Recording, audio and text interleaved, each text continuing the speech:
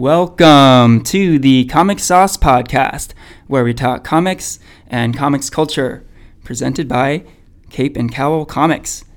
I am Henry Liu, and today I'm joined by Clara May. Clara, how's it going? Great, Henry. How are you? Doing well. So, Silicon Valley Comic-Con is almost upon us, and let's give them a plug. Friday, April 6th through Sunday, April 8th. It is a great con. Recommend everyone go check it out. And yes, the Comic Sauce Podcast is an affiliate of SVCC, the Silicon Valley Comic-Con. So we do have an exclusive link you can use to purchase your tickets, your autographs, and your photo ops. I will include this link in the episode description, so be sure to purchase through that link. Okay, so Clara, you were at South by Southwest recently, yeah? Yeah, I was.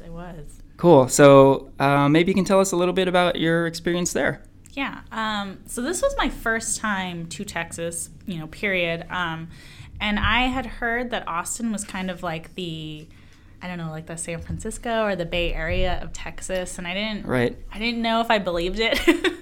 But when I got there, it's really true. It's really surprisingly metropolitan. Okay. It seemed pretty diverse, pretty progressive, but I also don't know how much of that is the city or just the con. Oh, right. But it was just interesting. I learned that the whole city's been built in basically the last 10 years because of the tech boom. So I had 4 Lyft drivers tell me this, that the tallest structure in the city used to be this bell tower, clock tower at UT Austin, which is only 7 stories or something. Okay.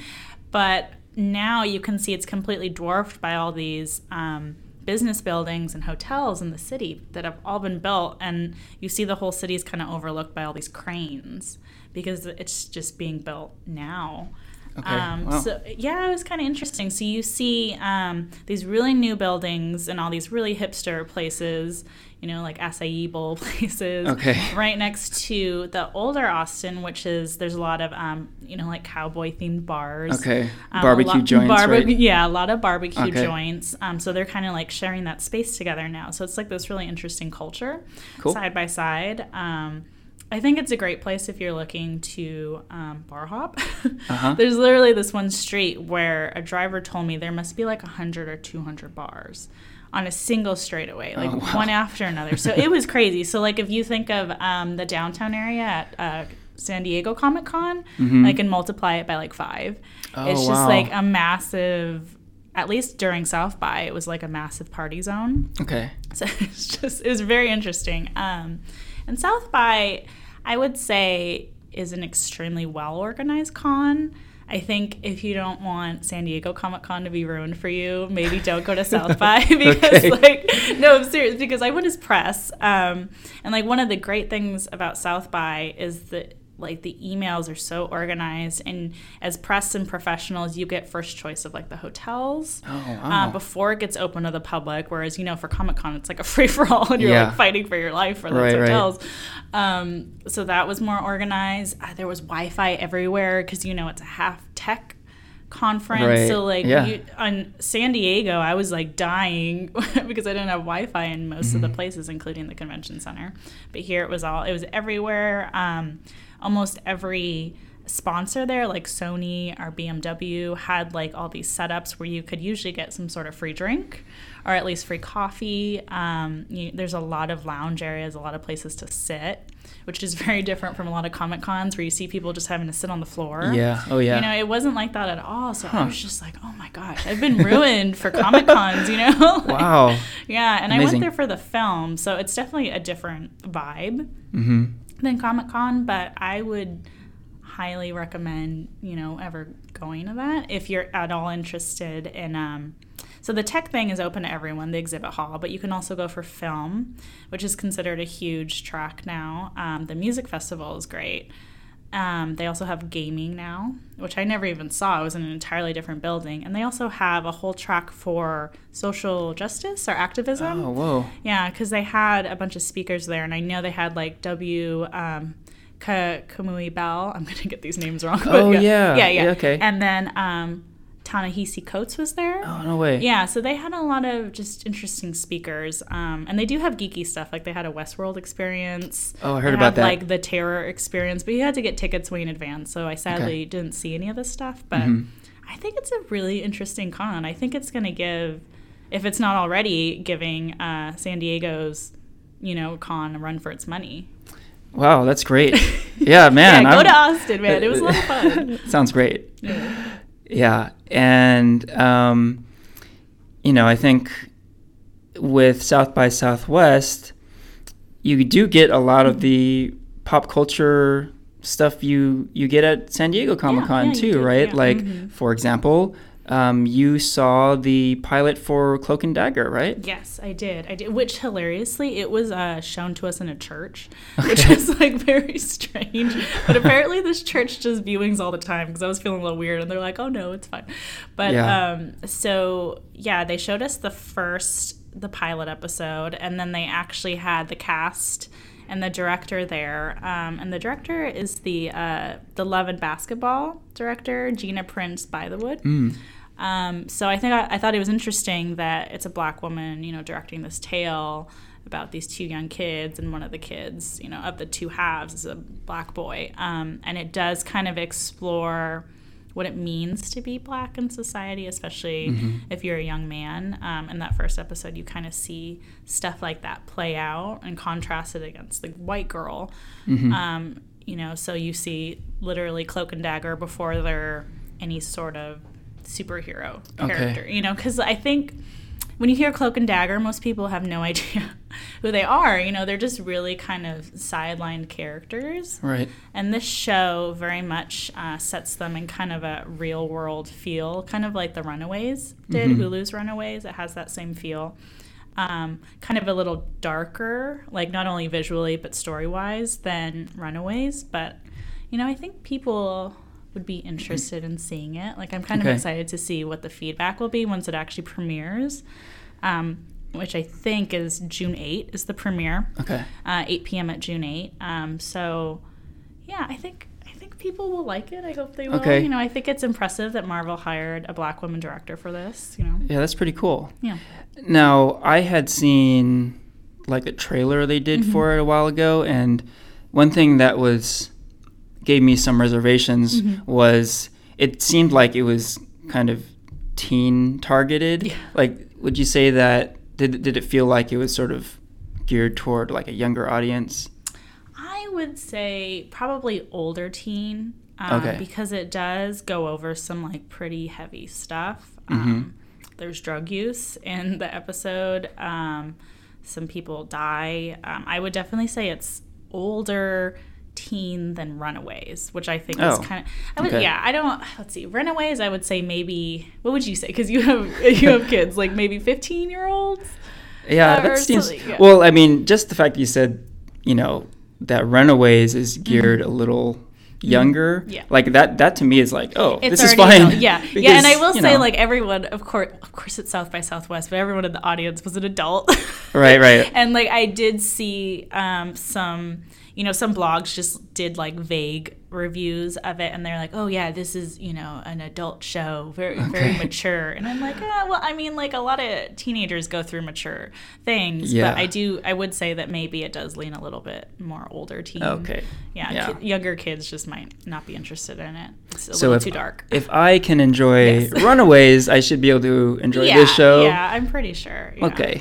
And you're giving it, I know you can't talk too much about it right now, but I don't know when the embargo drops. This is why I'm like this. But being a little vague. But can you give like a recommended or not recommended? It's so hard because when it premieres, it's going to be a full hour, and we only got the first episode. So I think we got half of the premiere. So I would say for the first half, I don't know that it hooks you the way it maybe wants to. Okay. But maybe after the second episode, you really get that, oh man, I really want to watch more of this. Right. Yeah, because I watched it with a colleague, my editor-in-chief, and she was like, yeah, it was okay.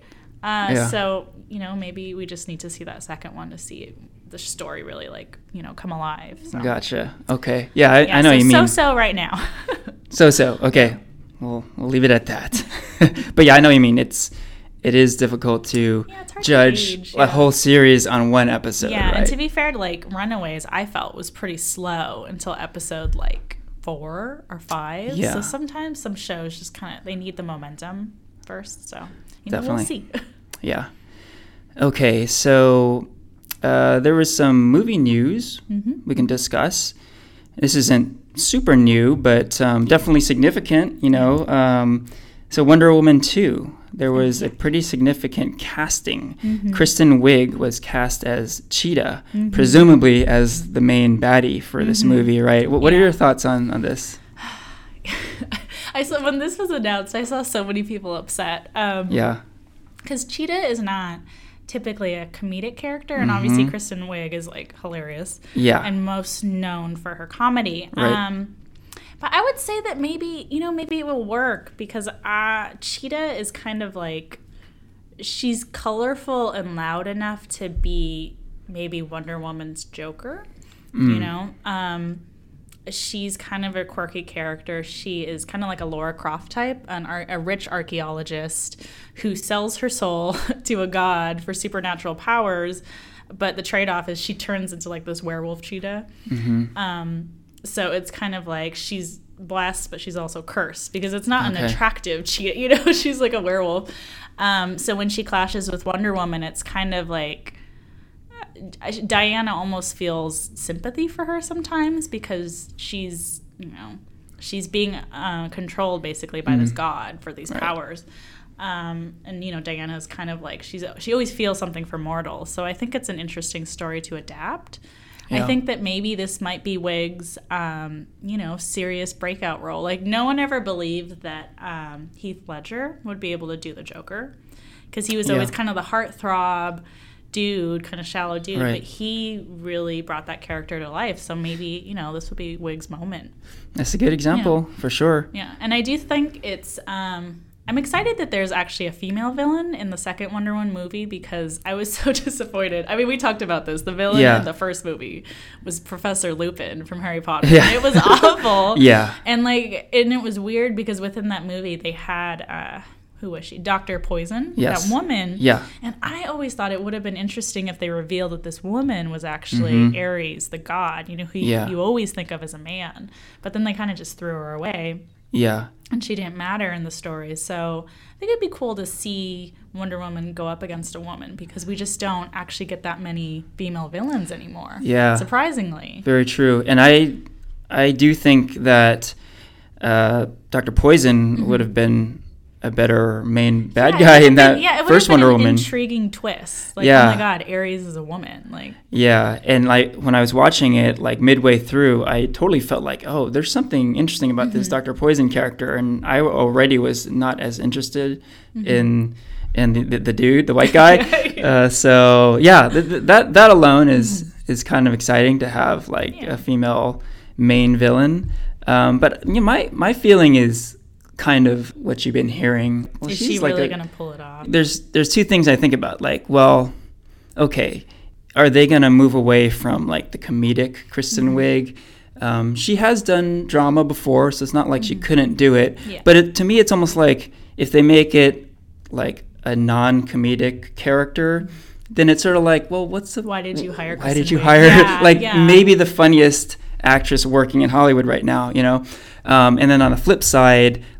okay, what if you do sort of utilize her comedic gifts? Then does it really fit with does it Wonder work? Woman? Yeah. So either way, it's kind of I know.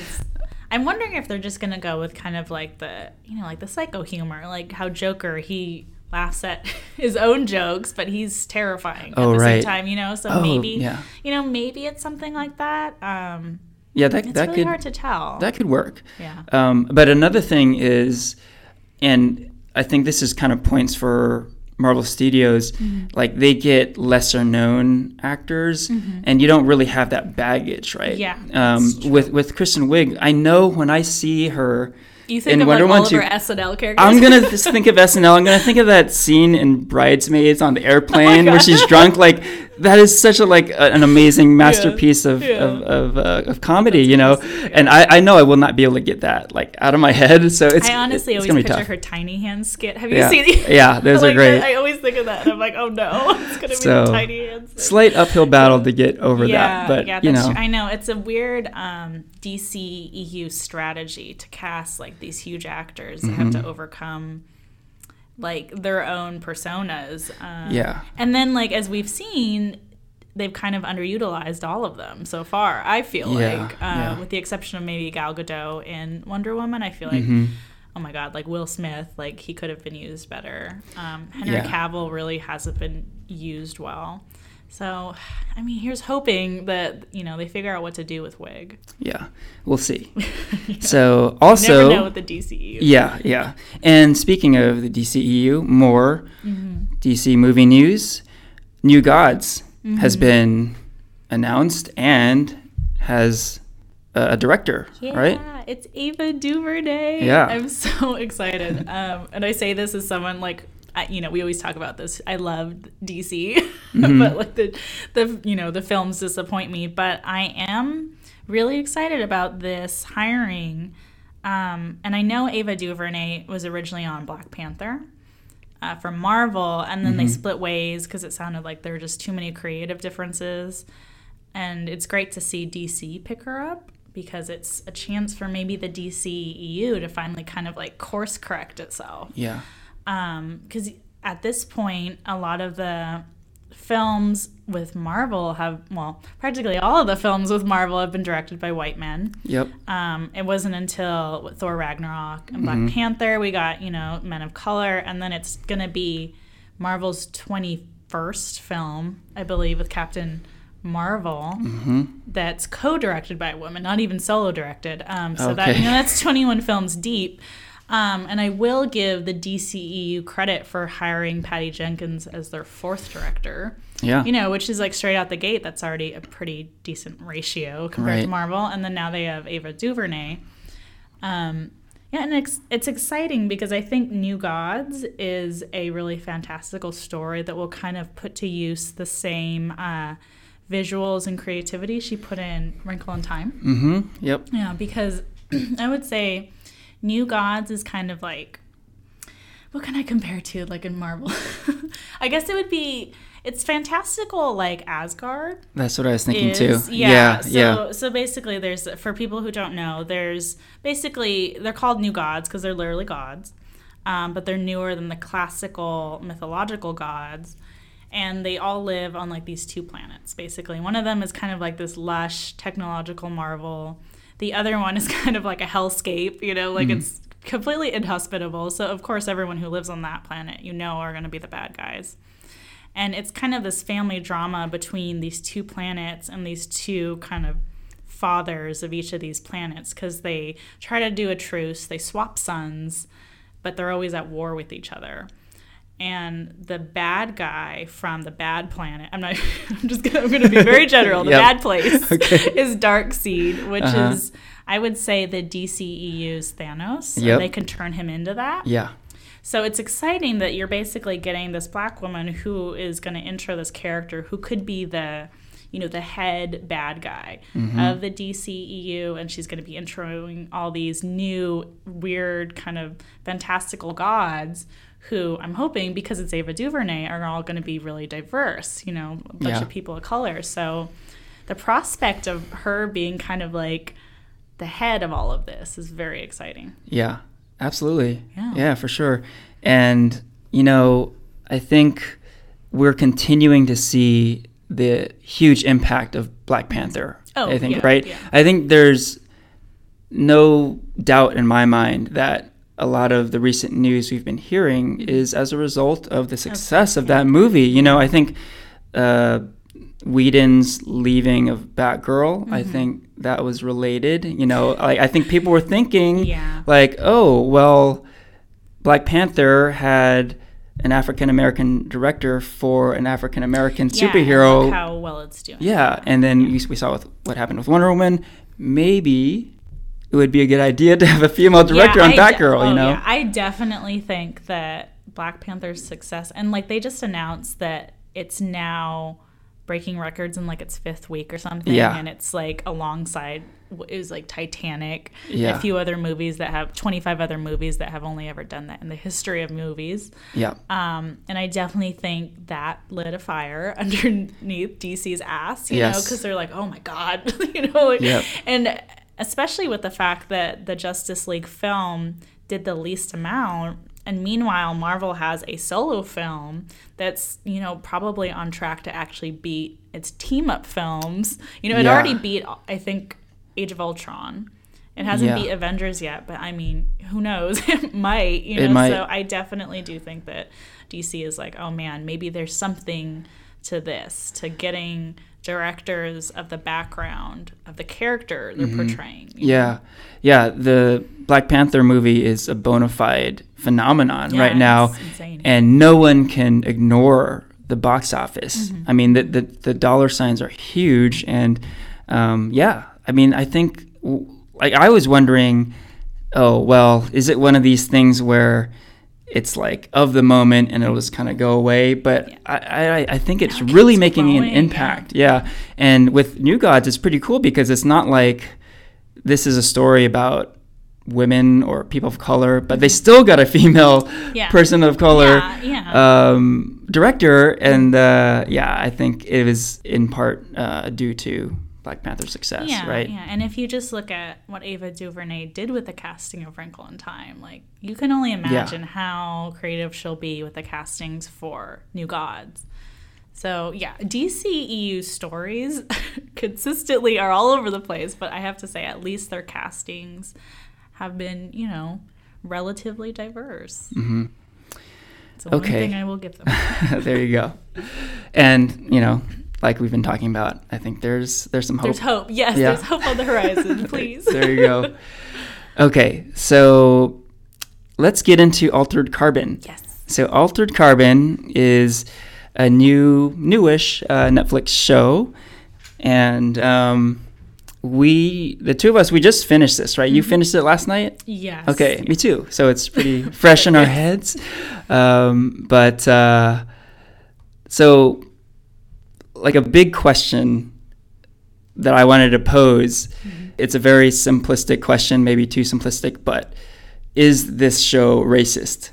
It's a very oversimplified question, but I think it's an important question because we've seen a lot of what Asian culture and Asian people have gone through in pop culture in recent times, and the picture is not great, you know? So maybe we'll take a step back first and just kind of look at the landscape a bit, because, you know, a lot has been talked about in terms of like whitewashing, but it's not just whitewashing. I mean, we've seen Asians get put through the mill in pop culture, and like, just thinking about it, it's like, wow, we've had it pretty rough in a lot of different ways, right? So whitewashing is just like one thing. I mean, there's cultural appropriation. There's this thing called white savior complex, which is all over the place. That was Iron Fist. Yeah. Well, so I thought I'd go down the list. Iron Fist for sure. There's I mean, that might have been. Iron Fist may have hit upon all of these, and it's to some degree. For sure, white savior complex. For sure, cultural appropriation. Maybe not so much whitewashing, because the character in the comics is originally white. Yes, but it was definitely those other two. Yeah. So I mean, there's all these different combinations. I mean, you know, Batman Begins touches upon this too. Gosh. You know, I mean, look at the Ra's al Ghul character. That's a whitewashed character. There's absolutely cultural appropriation going on, where Batman learns martial arts like in Asia, and then there's some aspect of white savior complex too, right? He's Yeah. using Asian That's, like, culture inherent to win. Yeah, it's like inherent to Batman's character, actually. Yeah. Right. We don't have to go into depth on all of these, but, Doctor Strange, for sure, there's a whitewashed character. There's cultural appropriation. Aloha, we saw Emma Stone play an Asian. That one, it shocks me that in like this decade that this happened, Ghost in the Shell, we saw whitewashing happen. For sure, cultural appropriation too. I mean, when we talk cyberpunk, which is related to Altered Carbon, I mean, that's where cultural appropriation has really run rampant. I think when we see Blade Runner, Ghost in the Shell, and yes, Altered Carbon, it's these shows and movies they feel super Asian, but where are the Asian people? Yeah. So there are varying levels of offensiveness, and different people have different takes on these sort of things. But yeah, let's get into Altered Carbon now. The reason Altered Carbon gets into this conversation is because the main character is played by a white man, Joel Kinnaman, but his consciousness is of an Asian man, right? Yeah, Japanese man. There you go. So let's start there. And I know that you have read the source material, right? Yes. So Clara, maybe you can talk about, why don't we start there, like with just comparing the source material to the show itself. Okay. So I wrote a thing about this show 2 years ago for Nerds of Color. I read the book, and I wrote about it because way early on in 2016, they had announced Joel Kinnaman was playing this character. And the announcement was Joel Kinnaman is playing Takeshi Kovacs. I always get his last name wrong. I'm going to just say Takeshi. There you go. Yeah, so, and of course everyone saw that and they're like, Takeshi. Right. Like, excuse me. And a lot of people were really up in arms about it. So I was like, I'm up in arms about this too, but I'm going to read it and write it. There you go. Because get those bylines, everyone. But so I read it, and I would say the book is interesting in how it deals with this. So the premise is this is in the future, the 25th century, when people have managed to store all of human consciousness on a digital stack. Right. So you can basically, because your whole soul is in this little stack, you can swap bodies. You can live forever if you have enough money. So Takeshi is this Asian character who's born as like a half Japanese, half Russian man on kind of like this off-world planet called Harlan's World. And he goes through all this stuff, and then he's eventually sleeved into this white body of a white detective named Elias Riker, and he is told, you have to go solve a crime. So I mean, that alone is literal canonical whitewashing, what we'd consider, right? Because we're seeing an Asian man in a white body. Yeah. But in the book, it's kind of intriguing because it's first person. Okay. So every time Takeshi talks, what you're seeing is Asian Takeshi, because because of the whole medium of reading, who you're hearing is Takeshi as an Asian man. And he kind of goes through this whole thing of saying he feels disconnected from his body. He looks in the mirror and he's like, oh my God, who is this white guy? Yeah. So it's made very clear that that's two separate things. But of course, when you switch it over to a TV show where it's a visual medium, then it becomes, well, how are we going to see Takeshi? Yeah. Because in the books, like, you would only really see Riker, the white guy, if he was looking in the mirror, essentially, Yeah. And sometimes he would comment like, oh, this body's craving a cigarette, but I don't smoke. So it was very, nuanced. But in the show, how do you translate that? Yeah. Yeah, and what are your thoughts? So how about we go there? Going back to your question, do you think this show is racist? Just specifically the Takeshi Riker thing? Sure, yeah. I wanted to pose that question because it's a very simple question that comes up a lot these days, yeah, right? Yeah, it is. And, like, of course, so when I wrote this article, what did I say? I said, oh, well, it's still whitewashing. This was back when we just knew that he was cast. Right, you hadn't seen the show yet. I hadn't seen the Yeah, show right. because I was like, well, look, in the book, you know, you hear Takeshi, so they should have cast an Asian guy as the first casting, you know, the Yeah. primary one. And Joel Kinnaman should have been the secondary character, or they should have cast the two guys at the same time, you know, and announced both at the same time. So I was like, this is still whitewashing, you know. And that is the article everyone shared for 2 years. Yeah. And then this show came out, and then I was asked to write an updated review after having seen the show. And I have different feelings, or I would say I have more nuanced feelings now that I think I would love to talk about with you, because Sure. I definitely think the show, it's not a basic example of whitewashing, like how Ancient One's Tilda Swinton is. Right, right. You know, I yeah. think there's a lot more going on in the show, and you have to consider the plot itself and the environment it's in, and just the comparisons between the book and the show. Yeah. I think it's a lot. Definitely. Yeah. And before we go on, just a quick spoiler alert, we will get into major plot points. Yeah, we're going to have to like go deep. Yeah, there's no way we can get around that, right? But yeah, I think the question is important because it's a very simple question. I think the answer is not that simple, right? Yeah. You kind of have to be like, well, it's not a simple yes or no. Like you were saying, it's very nuanced. Like this show is very thought-provoking. Like I wouldn't recommend going into this just sort of like watching it as escapist entertainment. You know, you should go into this, be prepared to sort of put your thinking cap on a little bit, because it gets into a lot of pretty interesting themes, right? Yes, yeah. But let's talk about just this whole like Asian mind in a white body thing first off, because there is definitely this knee-jerk reaction.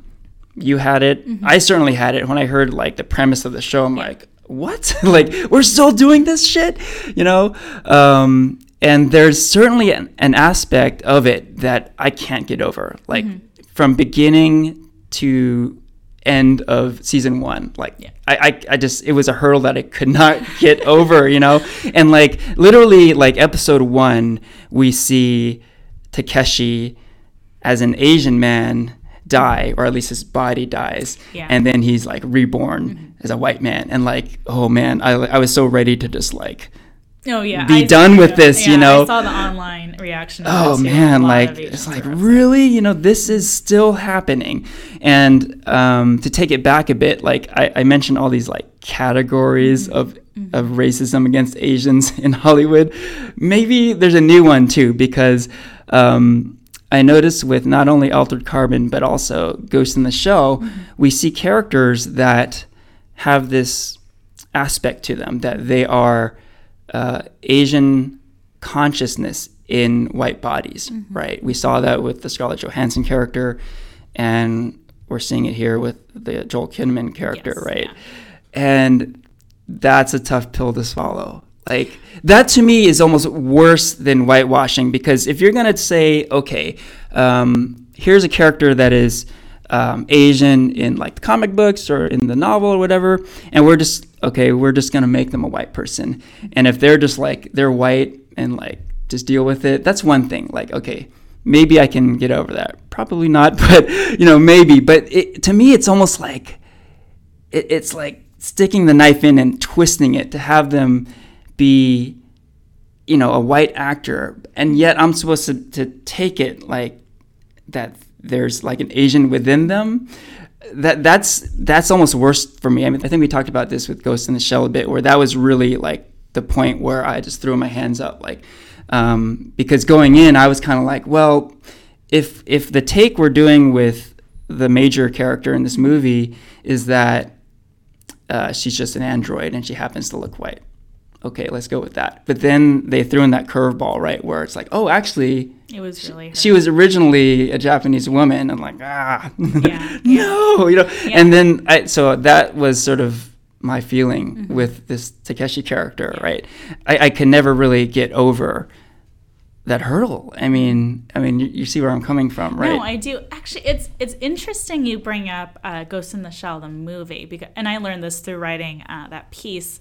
The director of Altered Carbon, who's a woman, Leita Kalogridis, she was actually the director attached to the Ghost in the Shell film before I don't know if she walked away or they fired her. I don't really know, but she basically, stepped down from the project, and it was after she left that they cast Scarlett Johansson. Okay. And someone managed to get her in an interview, and she was really upset about it. She was like, I don't know why you would do that, because the source material, like Major Kusanagi is Major Kusanagi. Mm-hmm. Why are you going to try to hire Scarlett Johansson? So she was actually really disappointed they did that with the project after she left. Yeah. And like reading that and then thinking about the fact that the source material of Altered Carbon is literally an Asian guy in a white body, I was like, oh, well, maybe this director, what she's just doing is literally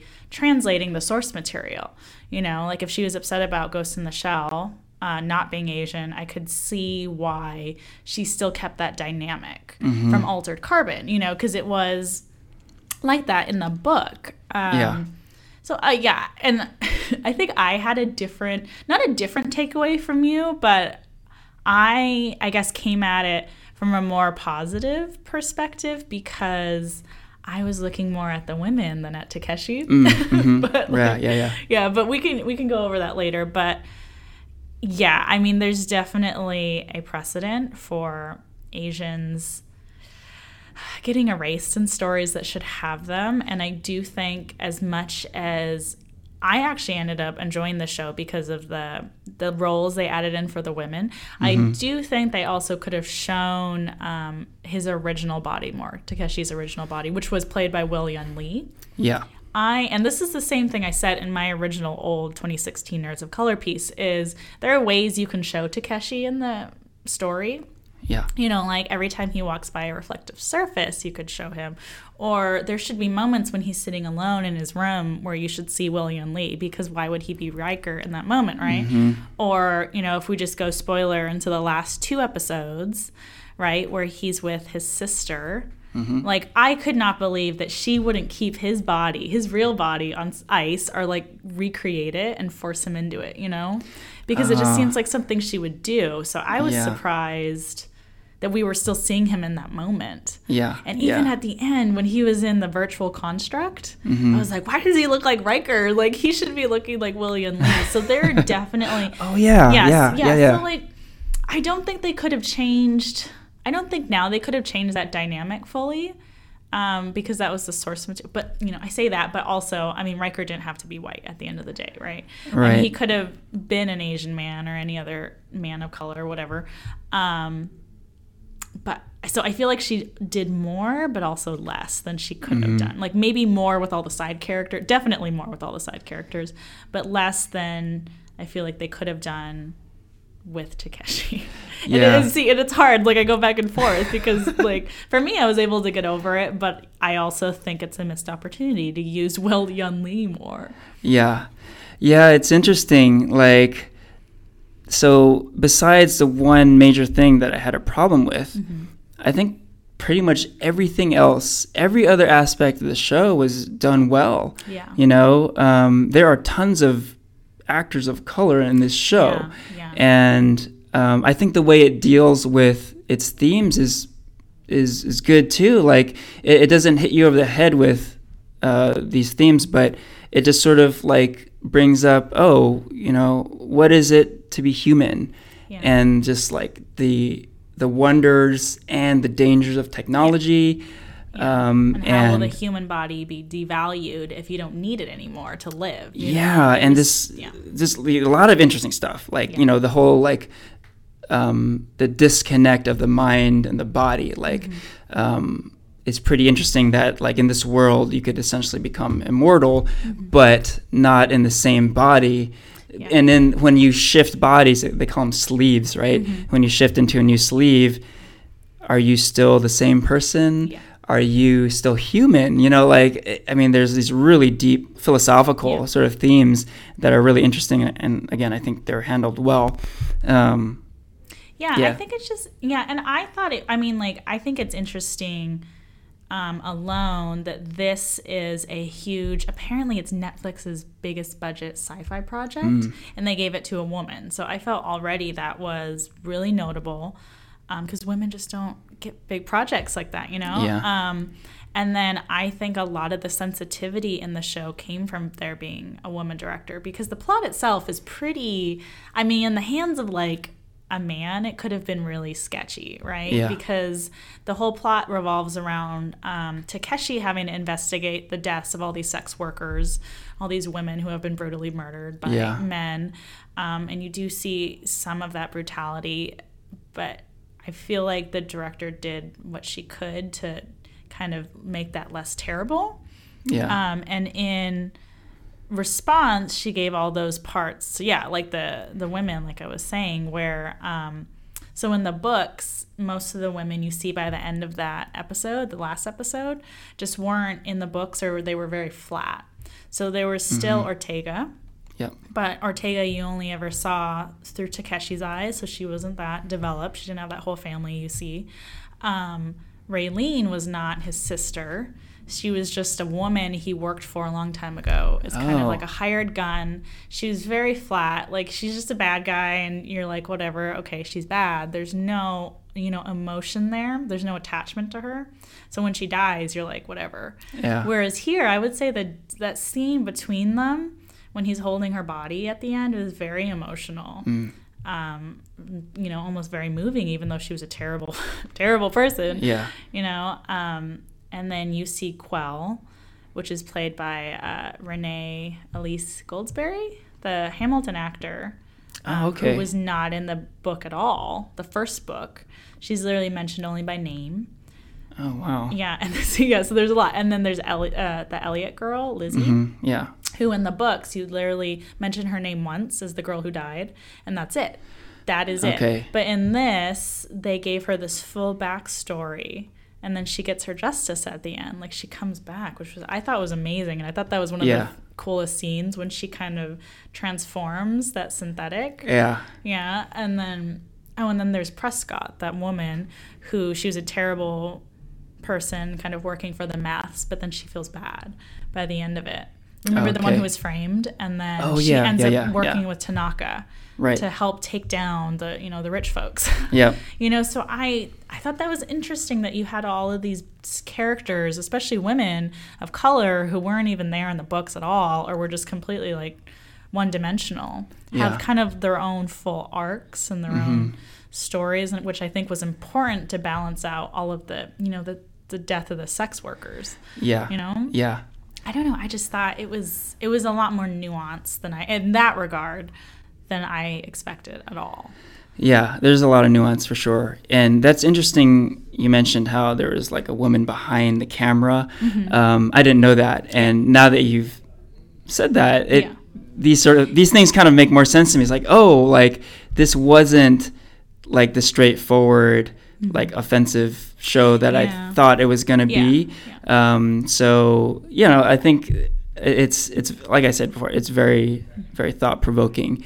I still have to go back to like my main problem with it, and that's of course, the Asian consciousness in a white body, and we see it a lot with Takeshi, but that's not the only time we see it. Like an interesting part of the show is these stacks being put into different sleeves, right? And the show is pretty bonkers. Like it goes into places that we've never seen before.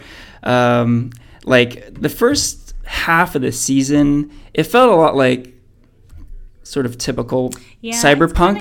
Kind of slow start. Yeah, it felt like, this feels a lot like Blade Runner, But the one aspect where it differs from Blade Runner is like these stacks, like this technological immortality, right? And that's where, like, I think with the second half of the season, it just kind of went off and it really kind of picked up the pace, and it just got crazy in kind of a great way. We saw some like pretty amazing action scenes and some really just crazy stuff, in a good way too. But I'll call out, like, I think the majority of the time we see these sort of like stack switches, it's usually like a woman or a person of color being placed into a white man's body. Oh, like, okay, so like, of course there's Takeshi, but there are other times we've seen this. Like, one of the more interesting characters is Ortega's mother, her grandmother. Yeah. So she wants to like have dinner with her grandmother and her mom, right? So she takes her stack and puts it in like a white guy's body, right? Yeah. So it's kind of interesting, but at the same time, it's like, oh, well, here's yet another role that has gone to the white guy. Yeah. And even what is it, Mrs. Elliot? She's a white woman, yes. You see right at the end, but she does get put into a white man's body. Yes. And on one hand, it's interesting to see Mr. Elliot he's a black man. He has his wife comes back as a white man, but he still clearly loves her. So on one hand, that's interesting. It is. Yeah, on the other hand, it's a white guy again. So why couldn't that have been any other gender, ethnicity, whatever? Yeah, so I definitely think that with this whole concept, they could have gone wilder with it, Like I really think, and I keep coming back to this, of all the, I love all of these women of color that got parts, but Joel Kinnaman should have been swapped out more. We should have seen him changing bodies. And in the book, you do see him kind of like do other sleeves. So I don't think they could have, I think they could have gotten, Joel Kinnaman to like sit down a little, like give William Lee a little more. I do think William Lee should have ended the last 2 episodes.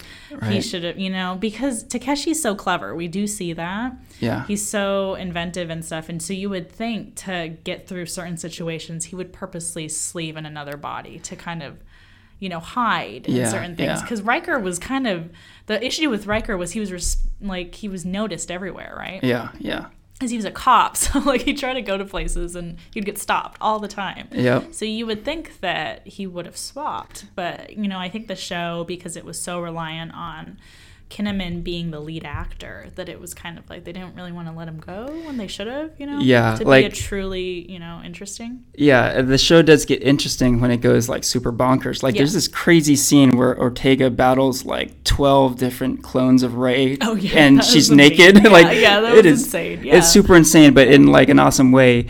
And I totally agree with what you're saying. Like the show could have been even more bonkers if they just like swapped people like crazy and just completely blurred all lines. Then that would have been like super cool. And in the book, the bad guy isn't really Raylene. So there's like the Ghost Walker in the show, the guy who thankfully Ortega gets the defeat, whereas in the book I think it was Takeshi. Okay. But in the book, he's not really the Ghost Walker like that. He's literally the Patchwork Man. You know how they kind of brought that up in the background, story of the Patchwork Man? Okay, yeah. But in the book, he's literally the Patchwork Man, and he's a guy who kind of is formed through all these different body parts. He's kind of like he's like a Frankenstein-like character. So, so there are some really weird things in the books, and like that scene where he fights those weird modified humans, like the rhino guy and stuff in the cage. Oh yeah, there were more of those, So I think they could have gone a little weirder. And my hope for the show is that they do a lot more sleeve swapping, because in the second book, and they did say the director said that they're hoping for 5 seasons. Oh, wow. At least. So in the second book, he's not in the body of a white guy at all. He's often in the body of, like, I believe a Maori man. Oh, wow. So so my hope is that I swear to God, if Joel Kinnaman somehow gets brought back, I'm gonna be upset, because then it's not gonna be canonical. But I do think this franchise has really an interesting premise, and I think there's a chance to really make this series super diverse, because the whole concept is Takeshi's constantly in different bodies. Yeah. So if you keep putting him in like people of color, it'll be an interesting, what does it mean when an Asian man is in a Polynesian body or in a black body or in it, like, how does that dynamic and how he acts change? So I would be interested to see that. yeah, but like we've said, you know, they could have done more in the first season, but I have hopes, you know, for subsequent seasons that they'll be more creative with it, you know? Yeah. And it was a great performance by that guy who is basically acting like a Mexican grandmother, right? Oh my God, that was actually pretty funny. It was hilarious, but at the same time, it's like, oh my God, Yeah, like, you're thinking did it of- have to yeah. be a white guy? And in this world, it doesn't. It shouldn't. It should be like all kinds of crazy diversity, you know?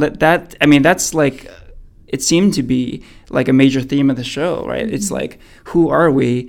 We aren't the skin we inhabit, Yeah, right? So, literally, you know. Yeah. And then we have to talk about episode 7, right? Which is, I mean, that was my favorite episode. Yeah, and it wasn't in the books. Yeah. Okay. So this episode centered around Takeshi, but not in his white body, but in the Will-Yun Lee His original body, yeah. Right.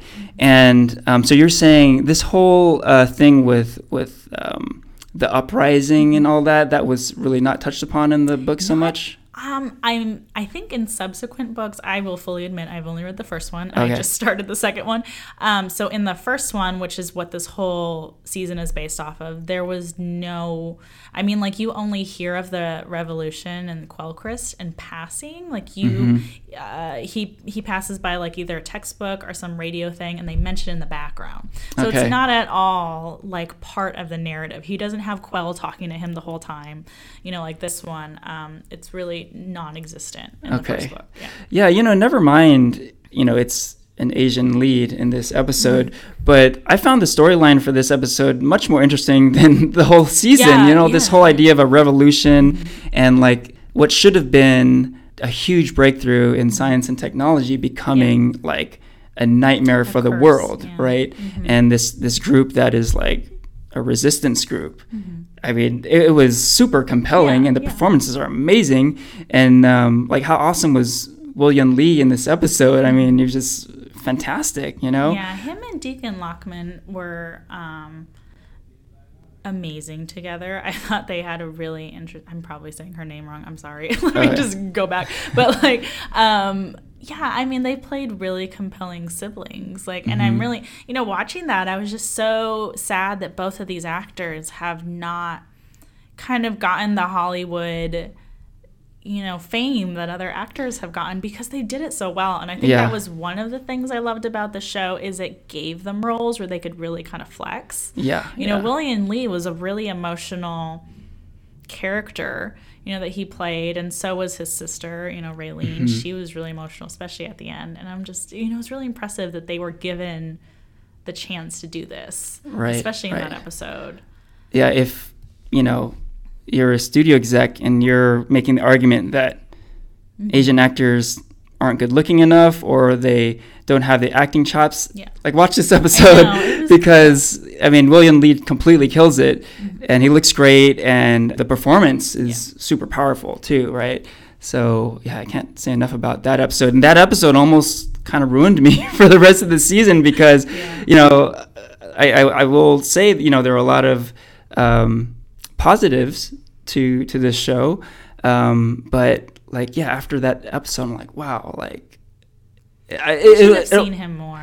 Yeah, like I almost want to like revisit that whole thing, like the point where they started to rebel and have a show just about that. Have a show about which that. is interesting because that was the creation of the woman, the director, but everything else was the plot of the male, you know, book writer. Right. So then it makes you think, because I read a lot of reviews too, and everyone said, "Oh my God, I want this episode to be its own show." And I was like, "Just give it to her, like Netflix, just give her the show," you know, because it's clear that she, you know, was intrigued by these characters and interested in their history more so than this present plot with Bancroft, which was really just kind of like, you know, the Bancroft plot was not great. Yeah, and it's just, so I hope that because that was such a positive feedback episode, that in subsequent episodes or seasons we'll see more of his backstory, you know, maybe before or after that or during. And a part of me feels like Raylene isn't really gone. You know, I just feel like they had such a intense like relationship that maybe she'll be brought back in some way or form, you know, because you never really know with this world. Yeah, we see like a bullet hole in her neck, but we don't see her like destroyed stack at any point, right? Yeah, we don't see it. And you know this, and then they set up, obviously the future seasons would be about him trying to find Quell. Yeah. You know, so definitely at least flashbacks, I feel like we'll see Raylene or something. So, you know, I'll be interested to see how they tease out the relationship between those three people.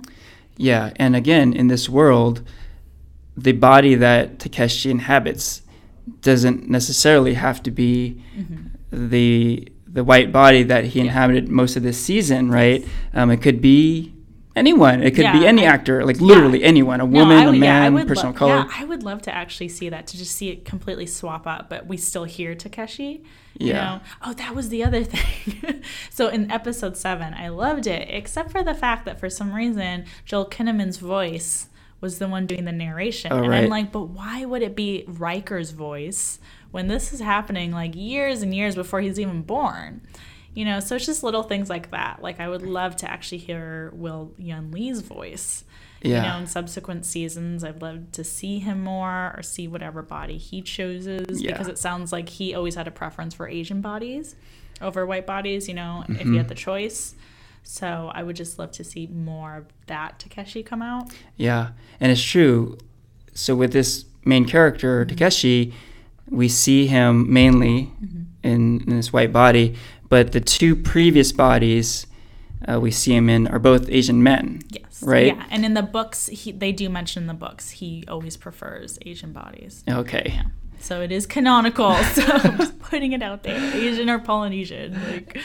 And another strong performance is the other Asian actor who played Takeshi, Byron Mann. Yeah, he was great. Not only playing Takeshi in episode 1, but that sleeve is used later. The body that was used for the Mexican grandma, that stack was placed in the Byron Mann body, I believe, right?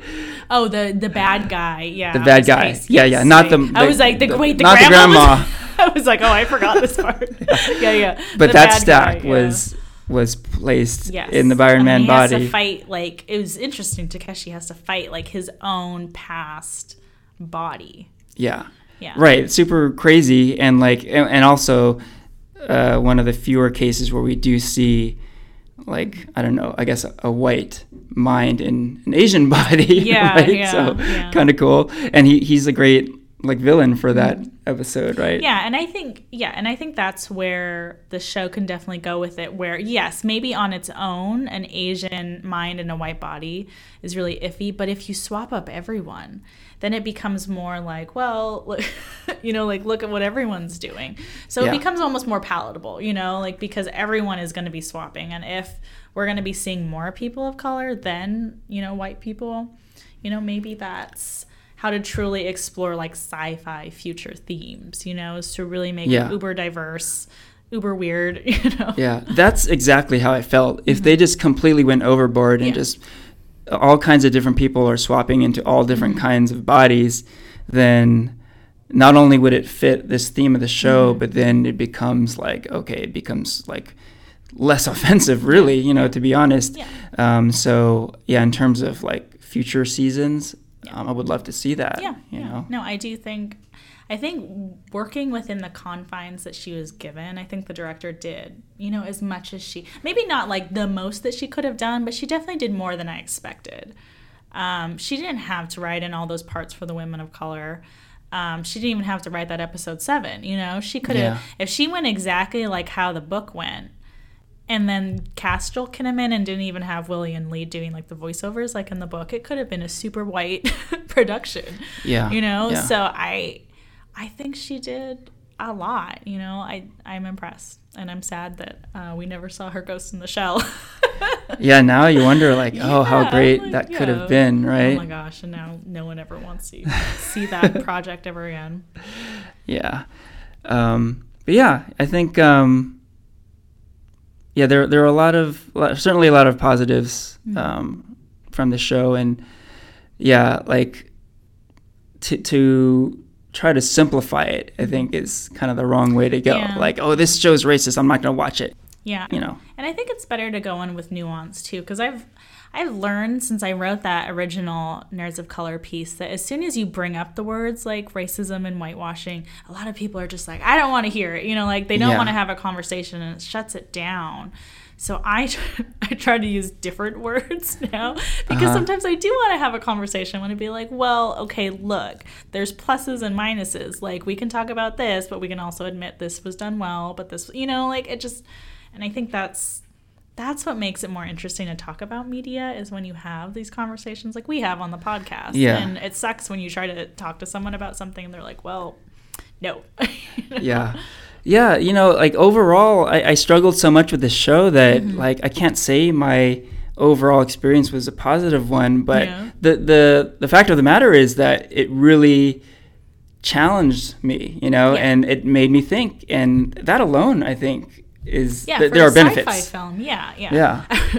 So that's interesting. So you didn't have a positive takeaway. I would say I did, but that's because I'm looking at it from the women's perspective. And even though like most of the women of color aren't specifically of my color, you know, they're not Asian, I still felt represented by all of them. So it's interesting how we have these two different perspectives. Yeah, it is. Yeah, but I think we can both agree it was a very, you know, interesting concept, interesting show. Right. I think more thought-provoking than, like, let me be real, Blade Runner.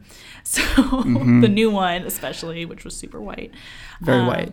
Yeah, so I think she did a good job. Yeah, in some ways it's kind of like the anti-Blade Runner, because with Blade Runner, it was like the Asian aesthetic all over. You saw Korean letters on the wall. And it's all white people. Like there's hardly any Asians on screen at all. Ryan Gosling's character could have been an Asian, right? But the point I was getting at was, you know, that new Blade Runner I did enjoy, but that was kind of on a very escapist level. Like, I mean, the cinematography is gorgeous. Yes. I mean, the DP won an Oscar for that movie, and he deserved it.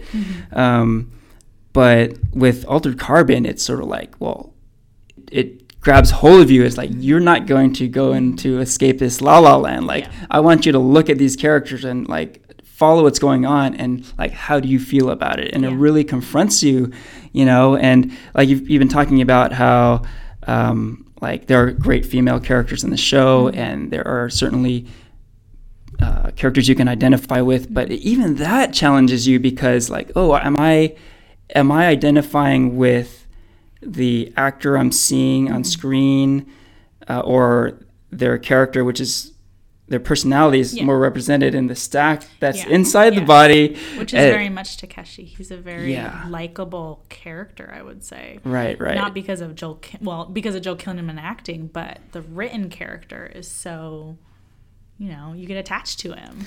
Yeah, and it really challenges so much. So much. Yeah. Okay. Yeah. That was a good thing we worked through our feelings on this. Yeah, definitely. I mean, so are you looking forward to season 2?